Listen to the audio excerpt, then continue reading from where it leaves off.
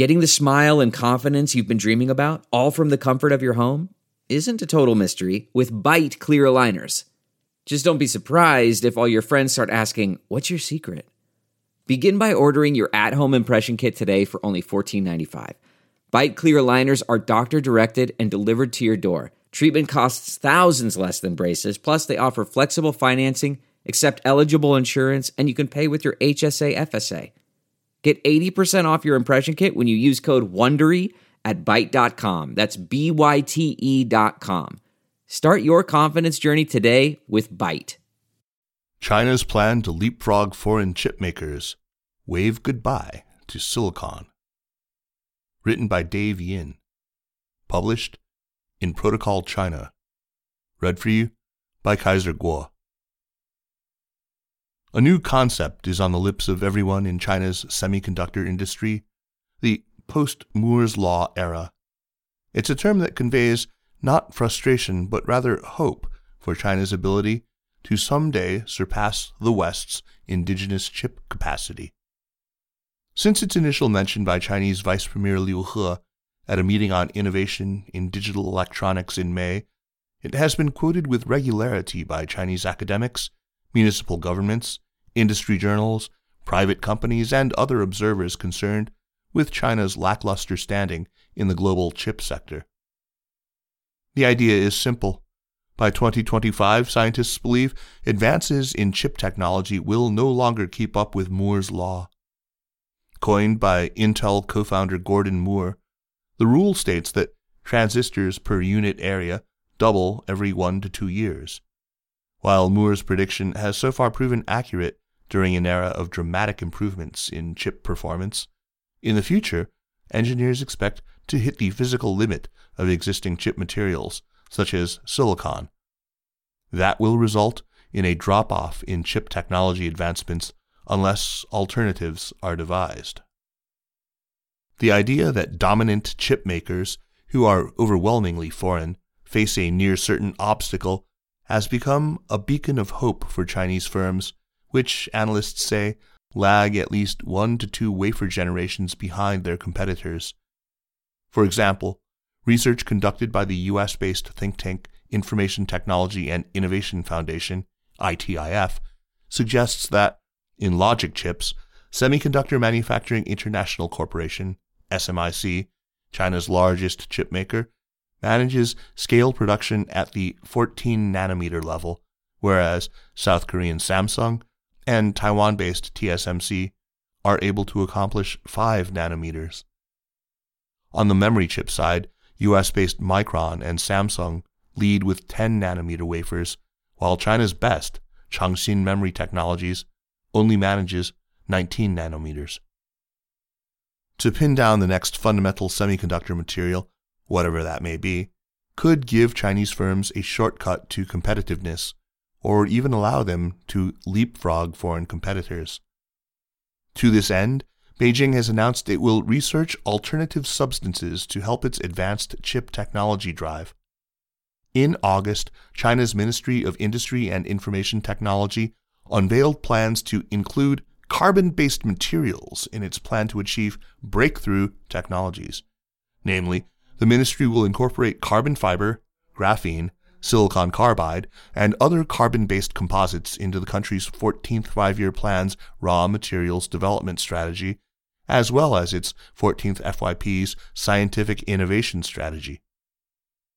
It marks China's highest level backing of this research to date after various industry observers, including the MIIT's own affiliated technology journal, discussed the possibilities such materials presented in a series of articles exploring the post-Moore's Law era.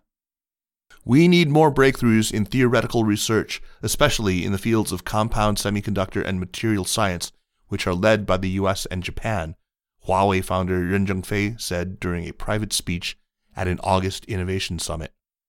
If we pursue only what's practical, we may forever lag behind, Ren said. Not tried and true.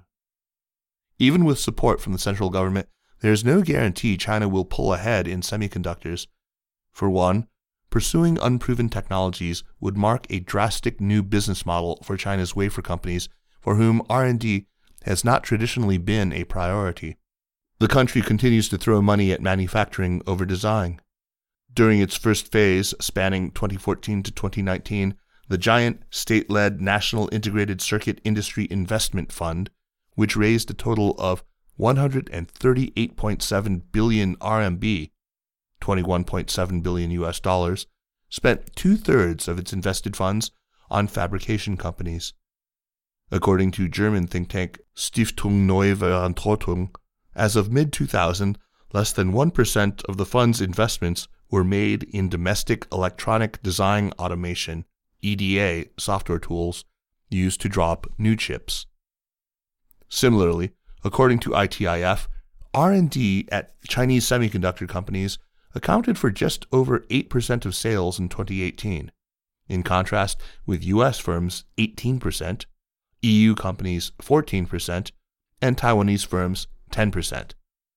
Likewise, Chinese companies held just over 6% of the semiconductor patents granted by the United States Patent and Trademark Office in 2018, a fraction of those granted to firms based in the U.S., Japan, Taiwan, and South Korea, with 29%, 23%, 17%, and 14% respectively.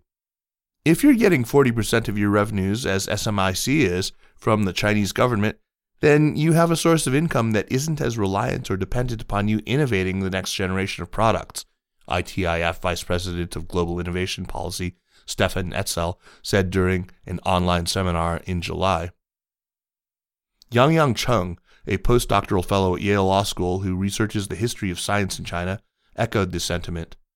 This kind of hardware development takes a very long time, she told Protocol. Making reference to China's history of persecuting scientists and intellectuals, especially under Mao Zedong's rule, Cheng said that the country has hamstrung its own progress relative to those that never stopped chasing tech advancements.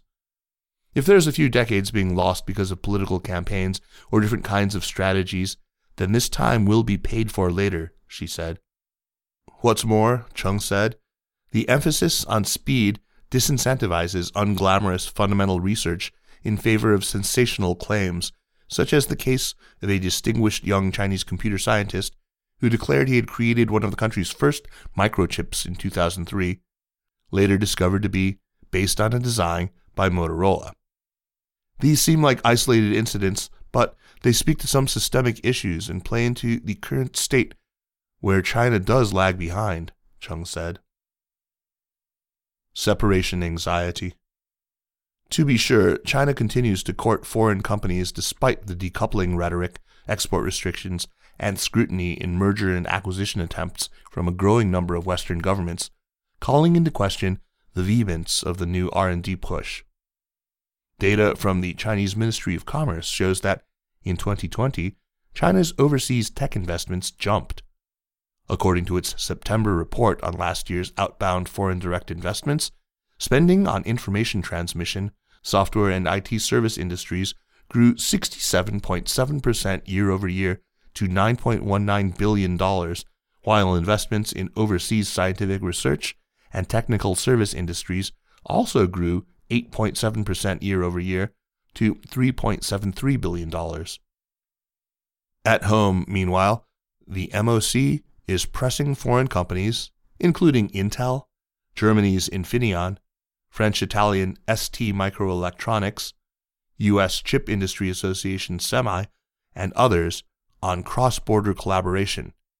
Items on its wish list include core IP, tech transfers, EDA, packaging, production, training, and more. These kinds of partnerships, along with trends such as talent acquisition from foreign firms, universities, and Silicon Valley, remain gray areas where governments are slow to respond, according to Dylan Patel, chief analyst at SemiAnalysis, who characterized some of these efforts as poaching. However, given the high precision required of semiconductors, making disruption by carbon materials potentially 10 years away forever, the battle for the foreseeable future will remain in the realm of existing chip technologies that are not exclusive to the most advanced companies, he said. The majority of chips made are not bleeding edge, so you can eat that value chain and move up, Patel said, citing China's continued appetite for chip manufacturing. For China, it's very important to transition from the current industrial society to services, to an industrial powerhouse. This sort of transition needs to happen, or the economy will stagnate. So these sorts of investments need to be made.